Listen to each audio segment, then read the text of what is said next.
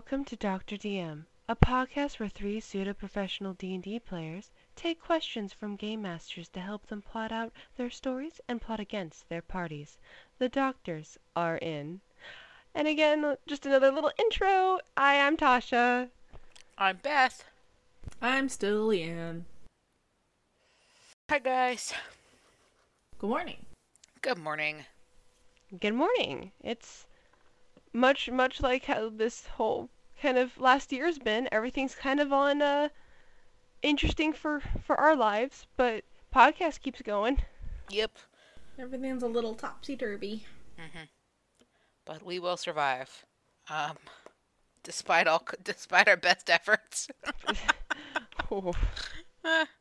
But yeah, I know Tasha's in the middle of moving after, I just moved a couple months ago. Now Tasha's moving. I mean, you just bought a car, Beth. I did. Don't remind me. Yeah. It's a lot of Nice money. one. I'm not excited. But yes, I bought a car. What about you, Leanne? Any new changes coming up? Any new stressors? Yeah, I'm sure plenty. I'm just not thinking about them. Okay, that's fine. That's valid. Yeah. I'm not very successful enough thinking about them. But I've No. got a kitty watching over me right now, so everything's okay. That's good. Well, shall we? We have a kind of a short episode planned today. We only have 2 questions. But I thought to give everybody else a little bit of a break, including our listeners, we might make it just a little bit more chill. So are you guys ready for our waiting room question? Yes, I am. Yes. This waiting room question again comes from Zach P. So thank you, Zach P. He asks, or they ask, how do you get in the mindset for your sessions? Oh, it depends. It depends on what the session's going to be about. Because, quite honestly, I just think about it a lot. So whenever we start, I'm in the mindset for my session because I've been thinking about it for the last month. But it really does. It depends. Like, if you know something dramatic is going to happen in the next session because, you're planning to do something dramatic in the next session, then you start thinking about what your villain's going to say and what kind of reaction your villain might have, or any NPC. Like, if your NPC is going to drop a bomb on one of the characters, like, yes, I am your dad, then you need to start thinking about what kinds of reactions they're going to have and what kind of dialogue your NPC is going to have. And so I've said it before, I'm not the best note taker when I prep for games. So I don't write out potential dialogue options. I don't write out sentences or anything. But I do think from a narrative standpoint, what is this character going to say? Why are they going to say it? What helps this character come to terms with whatever information or dramatic thing that's going to happen? I am a rigorous note taker for my sessions. So to get in the mindset for my sessions, I usually go back and look through the notes that I've been taking since the last session. I probably will reread the points that we touched on, and whatever we ended up doing and where we ended for the last session, so we can just pick up and go without too much recap. It also depends on how much time has passed between sessions. Although I will say I'm a very inexperienced DM. I've only DM'd, I think, a total of twice, including the 2 games. So I tend to be a ball of anxiety. I have a problem letting go of control, so when I don't know everything that's always happening, always in the game, I get a little freaked out. Especially the last game I played was with a bunch of new players, so they had a lot of questions, which was fun. But I realized I didn't have all of the answers, and then I felt like I was slowing everything down and ruining things because I had to go and look for the answers in the books. And that was really discouraging and also false, because my players were very patient with me and they genuinely wanted to learn. But I don't have an answer for how to get in the mindset if you're the type of DM who tends to be as nervous as I am. Other than just trust yourself. You know the game that you're playing, and it's okay if you have to look things up. I think genuinely that is just an experience thing. I think the first handful of times I actually DM'd, I was very, very nervous because, of course, I had DM'd several times before that, but I was a co-GM. I wasn't the sole GM. I wasn't the one doing the voices or the character acting or coming up with dialogue on the spot. I was helping with other stuff. I was essentially learning game mechanics and helping with game mechanics and helping with special effects and things like that for the game, but I wasn't the one making game decisions. I wasn't the one leading the story. So the first time I actually led a story, I was scared out of my freaking noggin. Now, I think I picked Toons as one of the very first games I ever DM'd by myself, which is a very, very fun RPG that lets you play Toon characters. And because the rules for Toons were much kinder, and a lot of the answers were, you're the GM if it doesn't work, cheat. You're God. Like that was actually one of the rules, is just cheat. If it doesn't work, just cheat. Because you're cartoon characters, it doesn't matter. That being able to play as a GM in that first game where nothing had consequences and it was okay if there was no continuity between episodes was fine. And so it gave me the opportunity to develop confidence in what I was doing. Then I started DMing Dungeons & Dragons because, of course, I knew Dungeons & Dragons. I knew how to play it. And I'd been playing 4th edition for a while, so I knew enough about 4th edition to feel comfortable playing with it. But again, I don't know if you remember, but back in high school, I spent like an hour looking up stuff basically every week we were playing. Now, you guys were still talking to each other while I was looking stuff up, and so the story was progressing while I was looking things up, but I spent a good chunk of those sessions flipping through the DM's guide trying to find where that rule, the player's handbook, where that rule was, because I knew it existed, and I'd seen other GMs refer to it, but I just didn't know it off the top of my head. Now, in retrospect, I know they were lying. They didn't know that rule any better than I did at the time. They just had the confidence and the comfortability, or the ability to sit down and be like, that might be how lava works in the book, but for right now, this is magic lava, and that lava is going to work the way I say it's going to work, because, whatever. It's, for this session, if I go and look up and discover lava has other rules, or one of my players is like, I think lava has rules in the book, then I'm like, okay, sure, let's take a second and go look up those lava rules. But if my players don't care, and I don't care, then the rule doesn't need to exist for our session. Yeah, if you have kind, forgiving players, or even brand new players, your ability to make things up as you go along increases like tenfold. You can lie to new players. Now, yeah. I'm not telling you to lie to your friends and deceive them, but I am saying in the realm of the game, if they don't know what's happening because they don't know the rules and you're in charge, you can kind of just make up the rules. And if you know how the game goes, if you think about, a lot of the rules are logistics. Like, even if you know what it says in the books, there's a lot of discussion at the table about whether or not that rule actually should stand, because these books were written by people, and people are fallible. So sometimes you read something and you go, that doesn't really make any sense because of, physics or other things, or pre-established game mechanics from other things that you've changed in your game. And you can at the table have a discussion about, well, I know it says this, but maybe we change it because we already said that blank exists here and we should account for that. Like, lava mechanics are gonna be a lot different. Like, okay, let's take, for example, the heavy armor rule about swimming. Because logistically it makes sense. If you're in heavy armor and you wade into a lake, you're going to sink. I don't think that you can negate this fact. If you're in heavy armor and you're in a lake, you're gonna sink.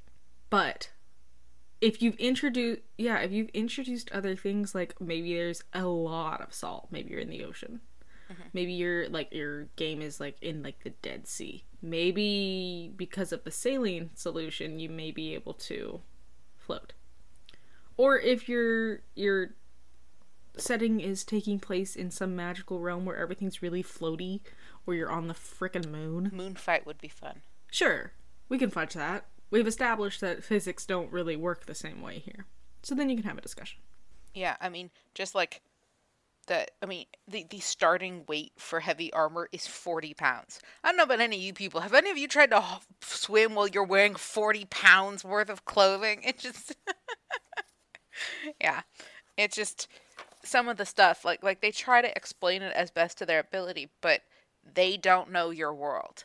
And quite honestly, it's the Dungeon Master's guide. It's not the Dungeon Master rulebook. It's not the Dungeon Master, requirements. It's the Dungeon Master guide. It's to help guide you. It's not to tell you exactly what has to happen. Treat it like the Pirate's Code. Mm-hmm. You should follow it until it no longer fits your needs. Purposes. Yeah.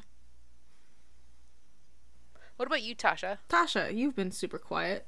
Yeah, no, sorry. I was just trying to think about what do you mean by, like, getting in the mindset, because it's just like, hey, stop freaking out and then play the game. Like that. Yeah, there's a lot of panic for me too. It's freaking out, talking to friends, then actually playing the game and calming down. Yeah, for me, since I'm on the whole play as a social thing, like I don't go to just play a game, I go to hang out with my friends.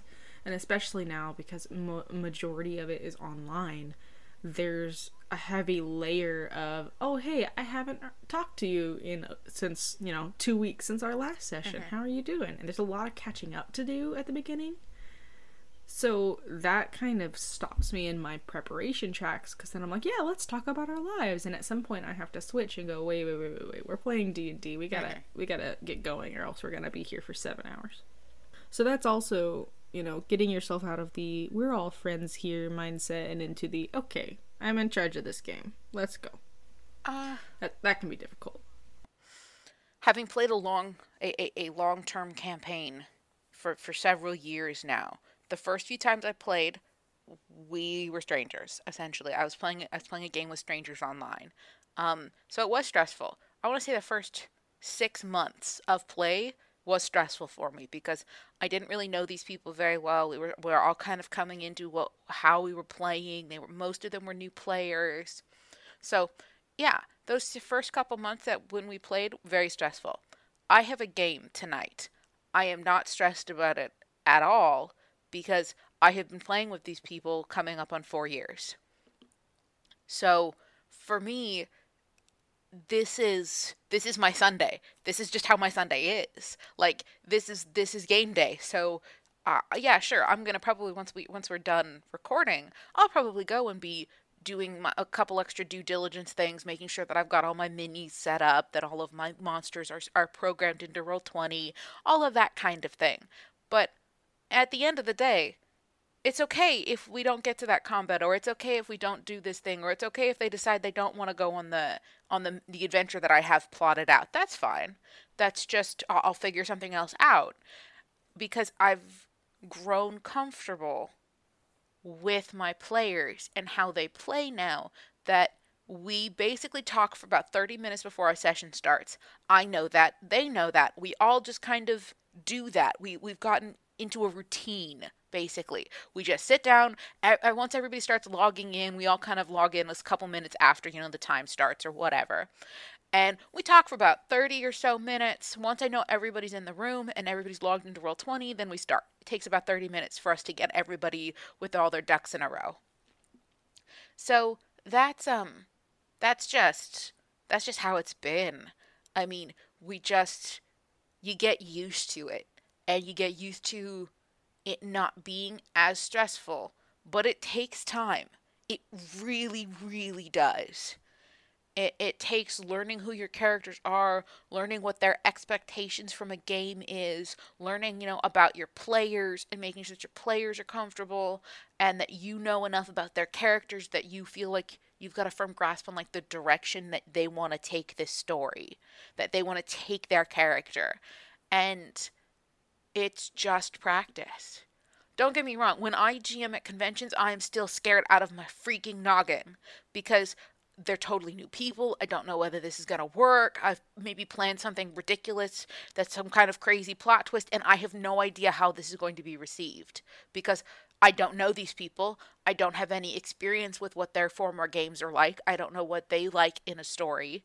So it's stressful. It's stressful when you play new games, when you're running a new game. But the long-term comfort of essentially getting to go hang out with your friends every month begins to override the discomfort of, oh God, I'm in charge. Who put me in charge? I need an adult. Yeah, I think that goes hand in hand with your experience comment earlier. Also, the more you do it, the more comfortable you're going to be when you're doing it. So I think a good piece of advice would be if you're in a long-term game and it's been a couple of months, a couple of sessions, and you're not feeling more comfortable, either you need to have a conversation with your players and see why you're not comfortable and ask for a little bit of help. There's no problem in or shame. There shouldn't be any shame in D&D in the first place. But there's no issue like saying, "Hey, it really stresses me out when I have to stop what I'm doing in the midst of everything else I'm supposed to be in charge of and go look at rules. Can I make you my rule book person?" And just know that you're the one with the book. You're the one kind of like fact checking me because I trust you. And if you think it's important, just say, "Hey, that's not what it says in the book." And if you don't think it's important or it doesn't really affect anything, just, let me do my thing. That could help. Delegate. Delegation is wonderful. Yeah, they're all interested in playing just as much as you are. Because that's what I ended up having to do, or what I was thinking about doing with my new players. I was like, look, I've got one person who's super in love with this. They've read the player's handbook cover to cover. They just haven't played much. I was like, you hold that. You flip through it. Because if I hold it while I'm narrating and role-playing, two things that I love to think about and hate to actually do, I'm going to go insane. Another thing is if you are comfortable doing it, all the mechanical things that a DM has to do, but you're still not comfortable like getting into a session socially, I think then you have to take stock of who your players are and what your relationship with them is and what is causing you to be uncomfortable at a table with folks who are either strangers or not. That's very, very true.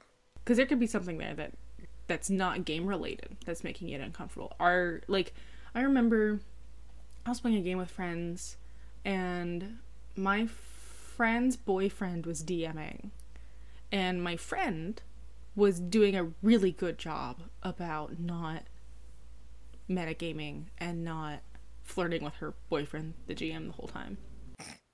The GM was not quite as good, and it did kind of sometimes feel like he was playing favorites a little bit. And she would usually try and nudge away from that. But it can be uncomfortable when you think that, well, I'm out of play. Like, being a third wheel in a D&D party when there's not supposed to be any wheels at all is really uncomfy. Yeah. So it could be something social. It could be something outside of the game, off the table, that is making you uncomfortable. And it's part of the thing is Dungeons & Dragons relies heavily on communication. I mean, as much as everyone likes using maps and you get to see all the cool minis and everything, you can play the entire game with just theater of the mind. You really can. So everyone needs to have the ability and the understanding that communicating with each other is the golden rule.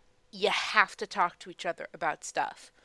You have to talk with the GM about stuff. And that ability for people to be able to talk with each other outside of just the game, but also in the game, it just, that skill is so transferable to life. It's ridiculous how useful Dungeons and Dragons can be in life, especially from a GM. It really is a team building exercise. Yeah, it's a ridiculously great team building exercise. Especially as the GM, because it's a leadership team building exercise at that point, because you are in charge. And it's very weird to think about the transference of those capabilities into real life, but they are, and I have absolutely used them when I needed to write college entrance letters. This is why D&D made me a better person. I've written those before because A, it has, and B, it's something I liked writing about, and so it was comfortable for me to talk about. But the mindset that you need to get into depends on your session, and it depends on what you have planned for this upcoming session. Like, if you've been playing for a long time, the mindset might be a little bit easier to get into because it's a more comfortable mindset. You're used to being in that mindset as that GM for that game, that it's familiar. But if it's a new session or you're going to do something crazy insane like murder all of your players, you have to stop and think about or write out what you want from this game. And then be comfortable with the fact that you might not get it. I think that's a big part of it, is the I am both the writer and director of a play, but I don't know the ending yet. I think I might know the ending yet, but I don't actually know the ending, and I have to let my actors improv. And if they're not improving, then the game isn't as fun for them or for me. Yeah, it's just, it depends. Cool. Tasha, did you have anything you wanted to add before we move forward? No, not really. I mean, mostly my mindset is sit down, play games, so I stop panicking. So that's like, I mean, and I have less of that now, like significantly, but there's always that minute, good 30 minutes right before game where like, is everything here? Am I all good? Okay. I mean, like I said, I take the entire day basically to double check. That's why I play on weekends predominantly, and because work. But so I can sit down and spend the rest of my day making sure, is everything I need there? Do I have all of this stuff? Am I really prepped to start the game? Once I know I'm prepped, I can go wander off and do something else because I know I'm set. But no, I have to double check before I start any game because I need to know I've got everything. All right, on to our next appointment. This one's also a really short question. From Jason K, the question is, how do you deal with intelligent monsters? It's actually kind of fun. It's pretty fun. We've talked about dragons in the past, and those definitely are intelligent monsters. So I think it would be interesting to look at some other intelligent monsters from the monster manual and talk about those, because we've dealt with dragons. We've all dealt with dragons. Yeah. So the question is, do we want to talk about good intelligent monsters, bad intelligent monsters, or neutral intelligent monsters? Because they all have different play styles. I want to go through all of them at some point. I feel like this should be a reoccurring pop-in. Yeah. For me, when I think monster, my brain just automatically says villain because Scooby-Doo. That's fair. So maybe we start with that. But on the other hand, we've been talking about villains and opponents for a couple of sessions now. So maybe we should look at things that are more good or neutral aligned for the sake of seeing the other side of things. Okay. My intelligent villain that when we're thinking good first pops into my mind, unicorns, sphinxes, and any of the angelic-esque monsters. Those typically come across to me as the easily found good creatures, if we're excluding dragons, because of course you've got the metallic dragons, but we did talk about them already. But from a good character standpoint, we have not mentioned good dragons very much. But yeah, those creatures all have a level of intelligence that make them interesting to play, because they can be very manipulative in their goodness. They don't have to be straight up, kind. They just have to be good. Those are two very different things. And unicorns and, I can't remember how to say their name. They're like unicorns, but they look like dragons. That mixture, like Kai something. I can't. Chimera? No. Let me see if I can't find the name. But all of them can be used also as patrons, which is a whole nother like ball of worms. Hmm. Well, let's see. Unicorns actually only have 11 intelligence, but they're typically supposed to be more intelligent creatures. So I guess it depends also what we define as intelligent. Are we going off with just numbers? Well, it doesn't have to necessarily because I know unicorns are considered celestial patrons or have that as an option. Are they celestial? I thought they're fey. Yes. Hold on, I was just looking at them. Are they both? I haven't Maybe. run into a creature that's both before. Yeah, they're celestial. Well, I'm Never looking at mind. the monster manual. The monster manual does have Aarakocra as monsters, as well as we all know that they're also now a playable race. So I think anything that has since been changed into a playable race we can understand as being intelligent. Yeah. Anything that can hold a conversation, I'd say is intelligent.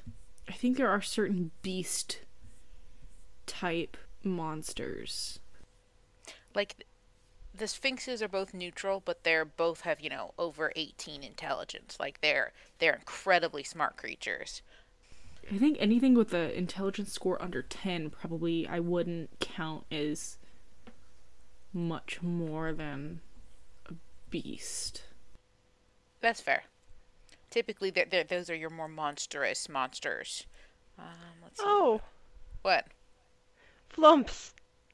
I'm pretty sure they're supposed to be intelligent, like they have families and stuff. What?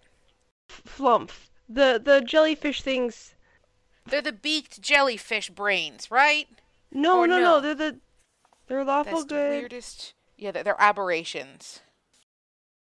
I mean, I would argue in terms of like intelligence, like because wolves have families, right? Yeah. They have packs and they form really strong bonds, but I wouldn't equate them to like elephants who have like a cognitive thought process. I would agree with you, but these guys have an intelligence of 14, so they're Then yeah, okay, then smarter yes, than okay. your average barbarian. But I'm looking at the monster. I'm literally just looking at pictures of numbers, and there's a couple in here where it's like, sure, your intelligence is over 10 or under 10. So like, look, I'm looking at the centaur. Technically, they have a lower intelligence, but in terms of use of tools and complex thought and speech patterns, I would argue that they are an intelligent monster. Even if their intelligence score isn't very high. Yeah, if you go to the wiki, they have a society page, so I feel like that's. Yeah, if they've got a society page, they're probably. But the Quetzalcoatl probably would be another intelligent monster. Oh, yes. And Also, they're I think another good. patron. Yeah. Yeah. But yeah, the Quetzalcoatl is 18 intelligence, and they're lawful good. I mean, they are a good creature. They're also celestial, but they're not like angels. These guys can be patrons too, I believe. But yeah, but if we're taking good, smart creatures, the Quetzalcoatl is very interesting because they're if you look at their listing in the monster manual, I think it's page 43 because I have it open. They are supposed to be benevolent. They're known as divine caretakers, which means that they like take care of uh uh the people who worship them as well as the grounds that they're being worshipped on. So like their temples and things like that, they take care of those as well as other deities and other religious or celestial creatures temples. So that's something that they do. They also can't lie, but that doesn't mean that they can't answer vaguely. It really makes it very clear that your creature, though they can't lie, does not have to tell you the whole truth. They just can't tell you a lie. There are not very many of them left in the world. So for something like this kind of creature, they might, in the name of doing something good, I mean, they're lawful good, to manipulate the heroes into doing something that benefits the world. It might not benefit the heroes, but it would benefit the environment or the world or whatever the Quetzalcoatl holds dear. So there's there's a lot of nuance that becomes available when you have an intelligent monster. And that can become very, very important because when the monsters shape change too and can look human, that can add an entire flavor of what you can do, because suddenly this NPC your characters have been interacting with this whole time turns out it's a dragon, or turns out it's a Quetzalcoatl or some other shape changing creature. And that can be very interesting for the dynamic of the story, because you don't have to reveal that this character is a shape-changing creature right away. Heck, you don't even have to know that this character is a shape-changing creature right away. That could be something that you figure out or decide upon later on in the story, and then suddenly it turns out that they were this creature this whole time, and ta-da! And it can create a really interesting narrative point that develops because of it. But centaurs, I would say, because they have a lower level intelligence, but I would say that they're probably higher intelligence because I think they are a playable race, so that actually those stats can vary. Does anyone else have another good intelligent monster that we want to talk about? Trying to find it. There is one, and I can't remember if it's in the monster manual or if it's in the Volo's guide. What? I forget how to say its name. It's like Ki something, and it's I haven't read up a bunch of them. I just keep seeing the picture and going, oh, I should use that sometime. I think it's in Volo's, because that's not in this. Okay, let me try Volo's. What about things like genies? Yeah, the djinns and things like that. Yeah. They're all typically very intelligent creatures. They have a spectrum depending on what element that they're related to, on whether they're good, neutral, or evil. For whatever silly reason. But again, a lot of them aren't they typically, because a lot of them fall along the neutral spectrum, or in some capacity, they are interested in doing things that benefit them, not necessarily the heroes. So they're much more interested in a trade, in doing things where they're like, hey, you may have come into my home and tried to raid my temple or whatever, or my dungeon, and I was living here, but if you do this favor, I won't kill you. I will make a deal with you and spare you. That's the one fun thing about intelligent monsters, is they will spare the heroes, or have the high enough intelligence to flee and become an ongoing villain. That can be very, very important. If your monster has the capability and then the capacity to flee, they will. Without fail. Nobody wants to die. So running away to fight this fight another day makes a bunch of sense. So you can have monsters that do that. You can have heroes, slog their way through an entire dungeon only to get to the end, only to discover that the villain, the big bad monster that they were going to fight at the end, left because y'all are nuts and you raffle stomped my undead army. I'm not staying for this. That would be crazy. I'm not gonna lie though, my group was mad when I did that. Oh, were they mad? Absolutely were they mad. Of course they're mad. Because that's exactly what they would have done. No, they weren't gonna stay. Staying is for heroes. I guess it depends, along with many, many things, about what the character, NPC or PC, their needs and wants are. If they're an intelligent being, they're not going to be working solely on... Sorry, there's a cat in front of my microphone. A monster or a beast that is only, an animal, or a line, like, on a similar intelligence level as an animal, is going to be working off of one thing: what it needs. A cat, a wolf, a bugbear, they want...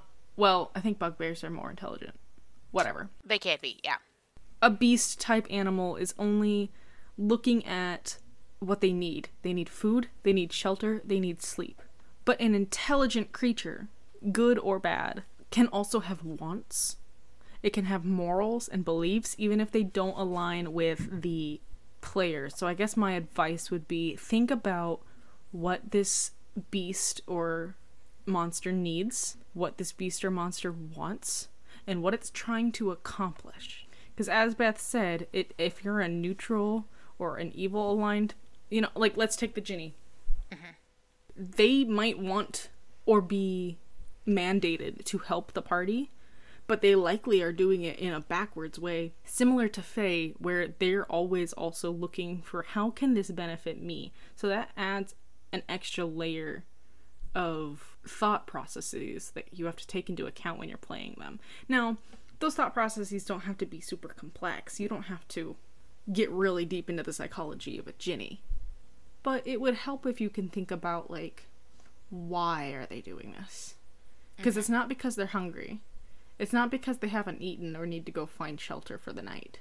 They have motivations. So when you're thinking about monsters or villains or even just neutral characters who leave in the middle of a fight, you can also think about, would they actually leave? Or are they going to defend this until their last breath because it's what they believe in and what they stand for and what they were made for? An angel is not going to give up its guardian post of a celestial, temple or whatever. It has been tasked to defend this place, and it will do it until its dying breath. Exactly. But something like one of the Djinns, if it's one of their homes, they might defend that because you've come in and invaded their home. But if you just encounter them in the wild, they probably won't be as willing to die for whatever this is, unless they need that artifact. But I mean, the similar thing can be used because some of the giants have a higher level of intelligence. Like, I know, if you follow the giant chain to storm giants have a 16 intelligence. So they too are also doing things. They have a society and a culture, and so are doing things that benefit themselves, that not necessarily that are specifically just, I want food, I want this. They have machinations and plans that consist outside of the party. And so for some of these things, you're going to need to think about them almost as player characters. What are they trying to accomplish, and how do those things interact with the player characters doing things? How do these two storylines touch each other, and what can they gain, or how can they hurt each other? This applies if we're going with monsters that are villainous evil creatures, something like mind flayers or beholders.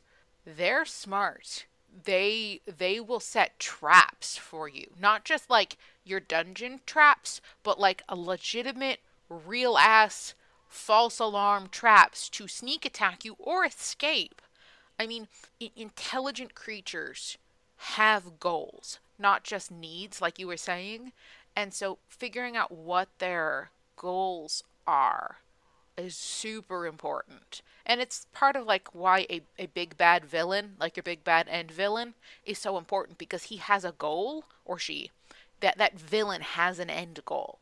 And you need to know what your end goals are, even for some of your not main villains, because if they have a high enough intelligence, they will have goals. They will have life accomplishments and shit they're trying to accomplish, and you need to know what those are, and it'll help guide how that combat goes.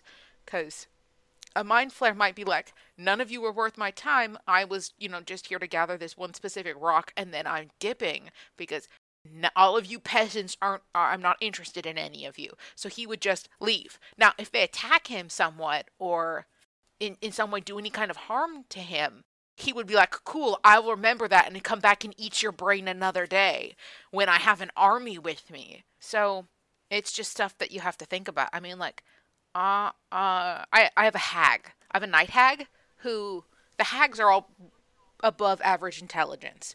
The night hag is the one that has the highest level of intelligence, the scariest of all of the hags, because technically they're fiends. I had a coven of night hags. There was 3 of them. It was only 3, so it wasn't a super scary coven. But one of the hags ran. She was able to escape. They killed her 2 sisters, and then she fled. She is still an ongoing threat to them because she now knows who they are and hates them.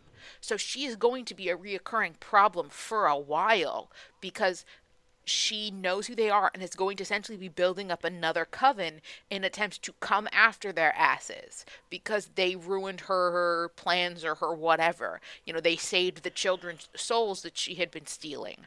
That made her furious. So she is going to be a reoccurring problem for them, even though when they initially fought her, she had no idea who they were, had no interest in them, didn't care anything about them. She is now super invested in who they are because they screwed with her plans. I'd say that whenever you're thinking about characters, the wants and the needs come into play, but then when you're thinking about simplifying how to play a creature, an NPC that's either good or bad, you also have to consider what their mental boundaries are. What are their playable boundaries? Good example would be like a ghost. A ghost, I would argue, has the same intelligence as whatever person they used to be before they died. Mm-hmm. But they're stuck in a way. They're trapped by whatever confines that a ghost has. So, like, they could be stopped by location. They can't leave. Mm-hmm. They could be stuck by, like, the cycle of their haunting. If they're not able to move past a certain set of actions, then they can have as many intelligent thoughts and feelings throughout those actions as possible. But when their cycle ends and they have to restart and, you know, like, go back to the lake they died in to restart their walking cycle around this haunted manor, mm-hmm. that's gonna stop whatever that thought process is. They're gonna be beholden to that action or the confines of their existence as well. So you have to take into account what the manuals or the character sheets say about how they act. Which is just actually a great point. I'm playing a game where it resets, like Groundhog's Day or 11th Hour. Mm-hmm. So you have to take that into account, like how people are thinking that, hey, we've never met, and then like all the players totally know who this person is, and how are they going to react to suddenly having strangers know who they are?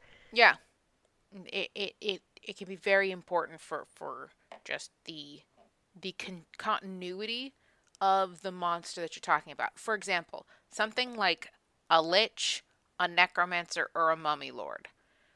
A high enough level necromancer and a lich are probably going to be more along your, how do I say this, insane spectrum. They might be intelligent, but they have massive flaws because, of course, lich. So when you run into those kinds of characters or you're utilizing those kinds of monsters, they will make very intelligent decisions, but they will also make really dumb, glaring mistakes because somewhere in there was a flaw in their ideas or their plans. They overestimated their own abilities. They assumed the heroes would never find them. Standard villain stuff, but something like a lich might flee from their lair because they want to survive. A necromancer might not flee because he's, been taken over by the madness and doesn't realize that he's going to die or doesn't care. He's thinking, oh, I'm going to die and, my, whatever patron he had is going to resurrect him in the next life of the coming of the undead or some nonsense. Like, you could have really intelligent cultists and have them make really bananas decisions because of what that villain represents and what that villain's, story is. But then like a mummy lord, super duper powerful, very intelligent, probably won't like hunt your PCs down out of their lair. They might just chase him out of the lair and they'll try to kill him for sure, but they won't like hunt them down for any reason. They won't feel a need to because they've essentially defended their lair, because that's all they care about is making sure that their lair and that their rest is kept permanent. They're not trying to like out and like take over the world. Typically mummy lords are not interested in taking over the world. They're just interested in defending their turf. But if you find out that there's some, lich who's trying to take over the world who's in the same zone as this mummy lord, you might actually be able to get the mummy lord to help you because the mummy lord's like, move bitch, get out the way, this is my zone. And so a villain esque character can suddenly become a ally because their interactions with the other villain is negative. Yeah, I'd say any any play with any aligned character that's intelligent, monstrous, celestial, anything like that. An intelligent character has to consider two things. What are their goals? And what is the logic behind the actions they're making? And how does that move them toward achieving those goals? That's kind of all it comes down to. And if you're really into roleplay and character building, you can give as much personality, you can grow that character as much as you want. That could be really fun. If you're in a space where you can be like, this is my mummy lord, and then he keeps coming back, and you're just like, yeah, this dude's crazy, and here's why. Here's his entire backstory. And you're into that? Cool. But there's a lot of folks who are like, I want a cool, big, bad, but I don't know how to play it because I don't want to, like, I'm not good, or I don't want to do any sort of, like, higher characterization for this thing. I just want a monster that's kind of cool. Alright, read the manual, see what the game says about it, and then maybe do a little research outside of the manual about the folklore that these things come from. Because I'm going to say, a Djinni is not like a Western European style monster, which tends to be what is in a lot of our folklore. As an American, like, I grew up with a lot of fairy tales. I heard about, like elves stealing children. I'm used to those, but it took a lot of research for me to understand, like, the motivations behind a Djinni outside of Disney's Aladdin. That's not a good representation of the folklore where this monster comes from. So, if you're really interested, I'd say just read up on it. Do, a quick little Wikipedia search, go through some other, like, folklore books for other cultures if you're interested in those. If you're not a big Bible reader like me, then, do your research on what angels actually are, because they're not just little cherub teddy bears with wings like they sell at the Hallmark store. They're freakish beings, incredibly complex, beyond human comprehension. That's the point. So just, if you're really interested in getting behind the machinations of these intelligent creatures that you're looking for, I'd say just do the research. Look outside of the realm of D&D, because D&D, the books were written by a majority of straight, white, cis males. And there's a lot of flaws in that, just because that limits the perspective. I'm sure they did a lot of research. I know they did a lot of research. You can't make these things without doing a lot of research. I'm just saying, by being human, we are flawed, and we are beholden to our biases. So just get outside of just D&D if you want to get that deep into your story, because there's a lot of other things that you can take inspiration from. And some of your good monsters are going to want to help the heroes simply because they want to help them, and that's totally fine. But they don't always all have to be like that. They don't always have to be, even the good ones don't always have to negotiate with the heroes. They can just straight up attack them because they're invading their home. Now, the heroes might be able to talk their way down out of that combat, but they don't have to. They can still fight, this angel or this good dragon because the dragon started attacking them, but they have the opportunity to know that these creatures can be negotiated with, and that can be really important because it can unlock avenues that you can take for your characters, including the villain characters. Your heroes can choose to negotiate with your villains, and that can lead to some very, very interesting plot developments and things like that. Because you can have a hero sneak into, the bandit, or not bandit, but the Thieves Guild Hall and strike a deal with the leader of the thieves, and suddenly is now indebted to them, but has made this decision because they're an intelligent villain. And then, of course, your good dragons and things like that. I know we did talk about the dragons before, but your good dragons have a lot of nuance that you can give to them, and they can become very, very useful allies or enemies for your heroes, because they are ancient, especially if you're dealing with ancient dragons. an ancient being has such a far-reaching understanding that it's hard for us as mere human mortals to understand what kinds of things this dragon might be up to. And that as a GM can sometimes be difficult to RP because they're supposed to have this like infinite wealth of knowledge that you as a human don't have. And so you have to try to like hedge your bets on what kinds of things, like them being able to predict stuff. But that also comes with the inherent flaw of they have now ancient biases, these biases that have been developed in their understanding for millennia. I mean, same deal with elves. You can have elves that started out being good characters and still perceive themselves as being good, but because their biases have taken hold for so long, they're actually doing harm. I mean, that could be a real problem. Yeah, I think just creatures that you're playing with outside of the party exist outside of the party. So when you're playing them, you have to take into account, okay, what are their motivations outside of this story? And then from there, work backward and go, how does this story affect them? And what will they do when it does? That's all you need. Yeah. And do research. Yep, do your research. Do your It's research. going to be really important. And understand, you don't have to also stick to everything that the monster manual says. You know? Like, Nope. You're in charge. yeah, you can modify certain limitations and things like that. You're like, well, why does a Sphinx have to be neutral? Can't they be good? Can't they be evil? Oh, I'm all for changing moralities. Moral alignment is so flawed in so many ways. And they simplified it so that it can be playable. But I hate, especially when you're looking at like a race of intelligent beings and you're using them as monsters.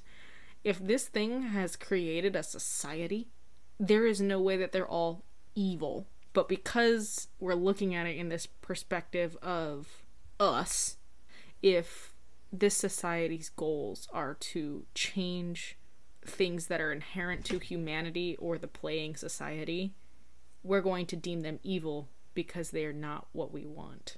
I know it's not meant to be that complex, but And you also encounter situations where they're a culture or something like that was raised with slaves are fine. They're raised with that mentality. And Yeah. so when they can then have the option to develop as members of the culture to protest against that, who don't think that's okay, who have counter arguments for that. And that can be really interesting and really morality is so subjective, especially when it comes to a collection of beings. it can be. And it can be very, very interesting for you to play with and to utilize.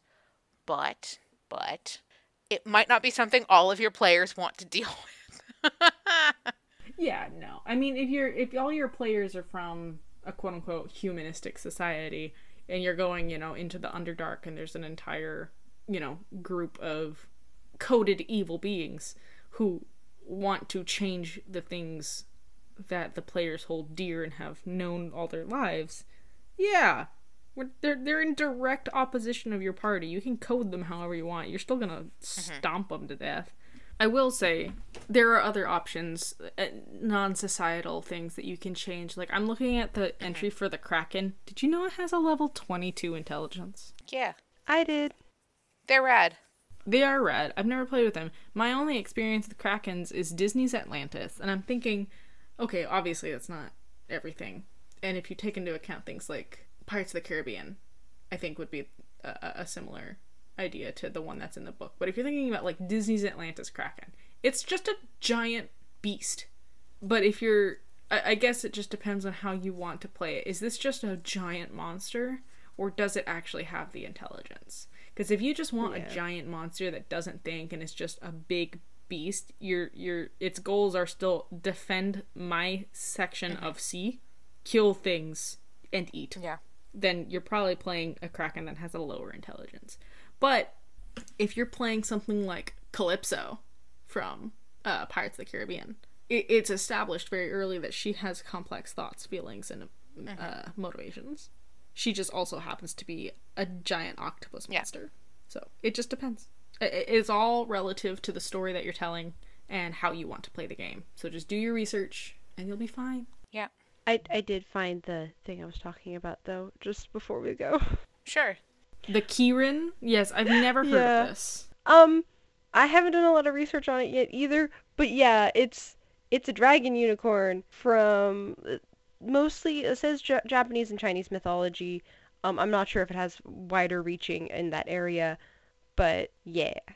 A Kirin was similar to a unicorn in some respects, as it was a noble equine creature with a single horn. It had a stag-like body, but was covered in golden scales instead of fur.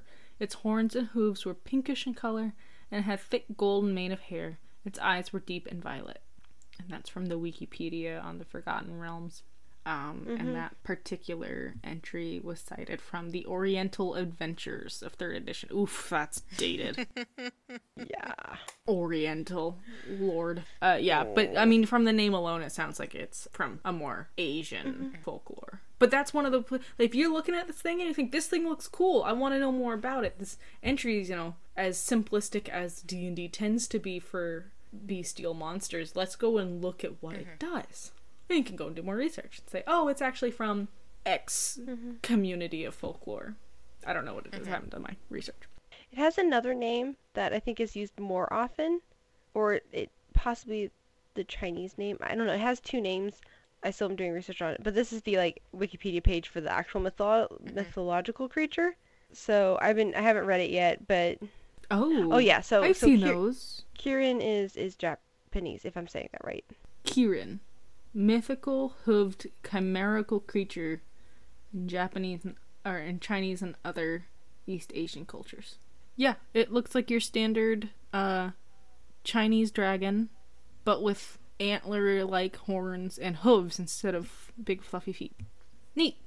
I guess it has unicorn vibes for simplification. Wikipedia is your friend. But yeah, there's so many monsters in the monster manual that are underutilized, or that people just, you know your standards, but you don't flip through the monster manual very often in that fashion to look at different kinds of monsters. And I think it might be beneficial to do a bit more where we talk a little bit more about just these individual monsters, because some of this stuff we just no idea what the hell that was, or you flip through it and you're like, I didn't know that about this creature.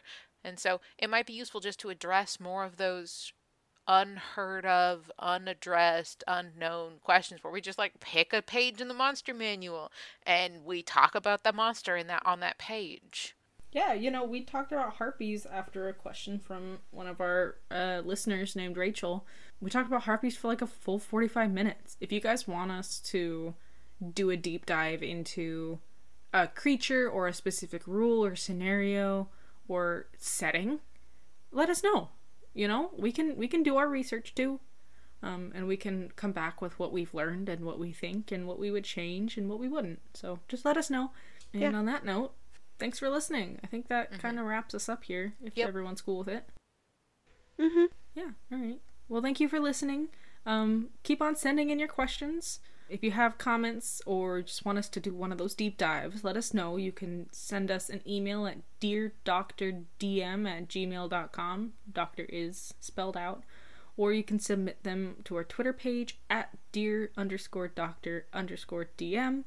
Thank you so much for listening. You guys are amazing. We are working on, very slowly working on getting this podcast into more platforms. Anywhere that Anchor podcasts can post our feed is where we're at right now. So we're on Spotify and Anchor and a bunch of other ones. If you go to anchor.fm/DrDM, that's where we are. And yeah, just keep a lookout. Eventually we'll get on Apple Podcasts and we'll let you know the moment we do. We will be celebrating, so. Yeah. Well, have a wonderful week, and, hang in there. It'll all work out. Everything will be fine. Well, the doctors are out. Bye, guys. Bye. Bye.